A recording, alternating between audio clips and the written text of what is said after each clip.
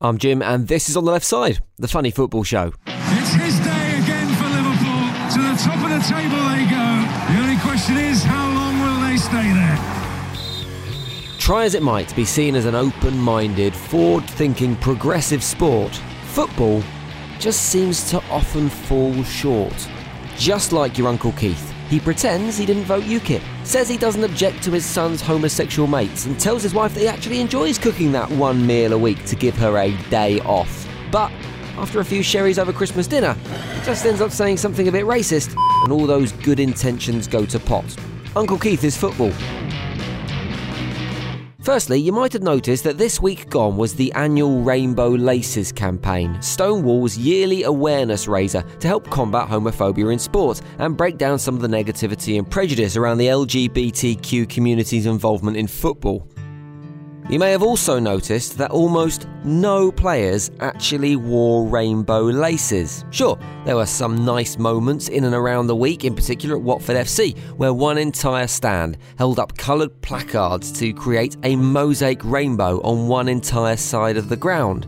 But isn't the whole point of the Rainbow Laces campaign that the players involved, wear rainbow laces? But it would seem that some players just chose not to support the campaign, no doubt because they thought rainbow laces felt a bit gay.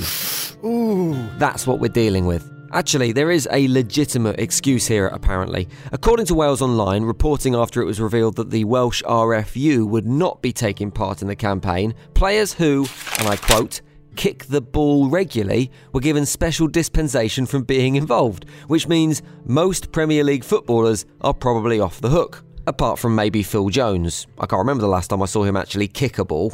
There was stuff going on at West Ham too, and Jim Dolan, the chairman of the Pride of Irons group, got the chance to speak about the impact that his organisation has had. Last week, 2 of our members told me that they wouldn't have season tickets right now if it wasn't for this group existing. So hang on. Without you, there would be 2 West Ham fans who aren't turning up to the London Stadium each week to watch the Hammers. You evil bastards. Whilst we're on the topic of isms this week, there was a healthy dose of the sex variety on show 2. That's sexism. The Ballon d'Or took the opportunity to become the embodiment of that Paula Abdul song. The one about taking 1 step forward and 2 steps back. The step forward was the decision to honour the first ever female winner of the big footballing prize. The 2 steps back was the decision to then ask said winner, the world's best footballer, Ada Hegerberg, the scorer of 208 career goals in 243 games, if she could twerk. That question came from the French DJ and compere Martin Slovig, and it got exactly the response it deserved. Est-ce que tu sais twerker? Non. Actually, thinking about it, the response it deserved was a kick in the balls, but still, a curt no. I bet that's the last time he asked Sepp Blatter to write his material. To his credit, Martin did apologise for the question on social media and seemed devastated by the reaction. Well, guys, I'm a little bit amazed, astonished by what I'm reading on the internet. This comes from a distortion of my English level and my English culture level, which is obviously not enough. So he's blaming his knowledge of English. Didn't he ask the question in French? Est-ce que tu sais twerker? Last time you let Sepp Blatter write your excuses as well. Oh, I didn't understand. I couldn't just take the money? It must be because I speak French. To be honest, if he's going to apologise for anything, he should probably apologise for wearing a club shirt and tie with a zip-up track jacket. Unforgivable. It felt a little bit this year like the ceremony itself was acting like an ignored child. After FIFA launched its Best Award, it just doesn't feel the same anymore. And so the Ballon d'Or was acting up and trying to get a bit of attention. Paul Pogba was judged a better player than Sergio Aguero. Lionel Messi was only labelled the 5th best player in the world. And Luka Modric was crowned the Player of the Year, something that he credited, really weirdly, to Harry Redknapp. For some reason, it's just hard to imagine any other single player amongst the world's best crediting their success to our Harry, unless it was Nico Crenshaw. And I was left slightly disappointed that Modric wasn't asked to twerk on stage as well. That would have been worth seeing. And he could have even done it to the tune of Redknapp singing My Way on I'm a Celebrity. And now the end is near. And so I face the final curtain. My friends, I'll say it clear. I'll state my case of which I'm certain. That song is pretty short odds to be Christmas number 1, by the way, which just goes to show exactly the state that the world is in right now. If you were shocked by Modric getting that number 1 spot, then just imagine how Jose Mourinho would have felt about Paul Pogba getting 15th place after rumours that Jose Mourinho described the French midfielder as not one of the world's best players, but as a virus in the Manchester United dressing room. An accusation that was exquisitely summed up by this Manchester United fan on the Manchester Football Social podcast. If Pogba's a virus, your ours is Ebola. That It's funny, but it's also a bloody good analogy.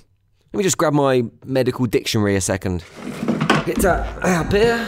There it is. Right. Here we go.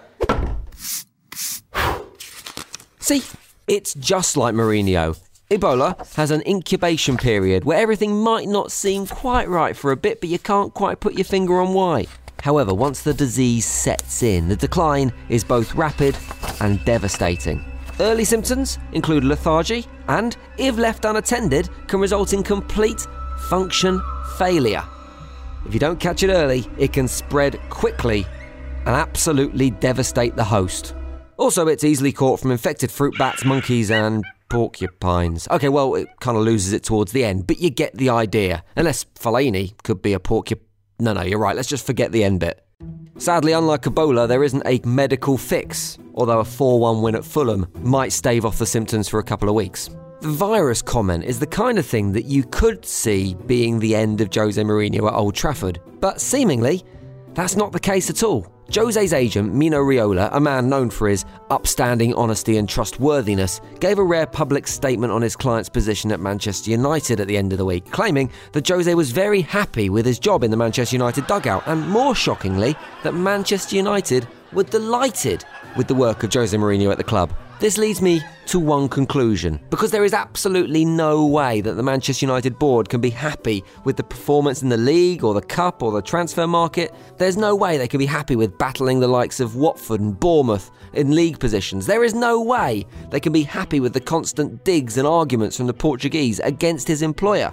So, the only way they could actually be happy with his work is if his work isn't primarily football.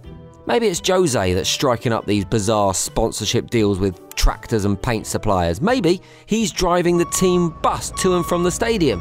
After all, we know he's pretty good at parking it. Or maybe he's the ace copy boy in the Manchester United office, eagerly running photocopies back and forth from Ed's desk when he says so, making sure they're always in colour, staple in the corner, and the paper tray never gets blocked. It's just a weird statement to make. But I can see it starting a trend from other agents up and down the country. Saido Berahino's agent will say just how happy he is with his return of 4 goals in 3 years. Theresa May's agent will explain just how thrilled she is with her regular trips to Brussels during Brexit negotiations. And Raheem Sterling's agent will explain how he was only joking and he actually loves the media's double standards when it comes to the reporting of the lives of young black footballers. Proper bants. That's it, I'm done, I'm going to bed, I'm a little bit hungover, so make sure you subscribe to this podcast because it was proper hard work today. Click subscribe however you get your podcasts, and if you're listening on someone else's phone, if you want to find us, just search On The Left Side wherever you get your podcasts.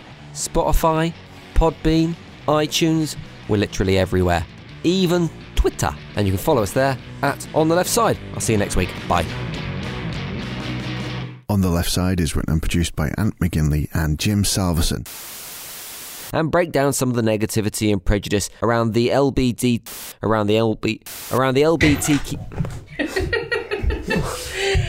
Can't say something. I don't know what that next word. Around the LGBT community. What is he trying to say? That. LGBTQ community. Can you say it?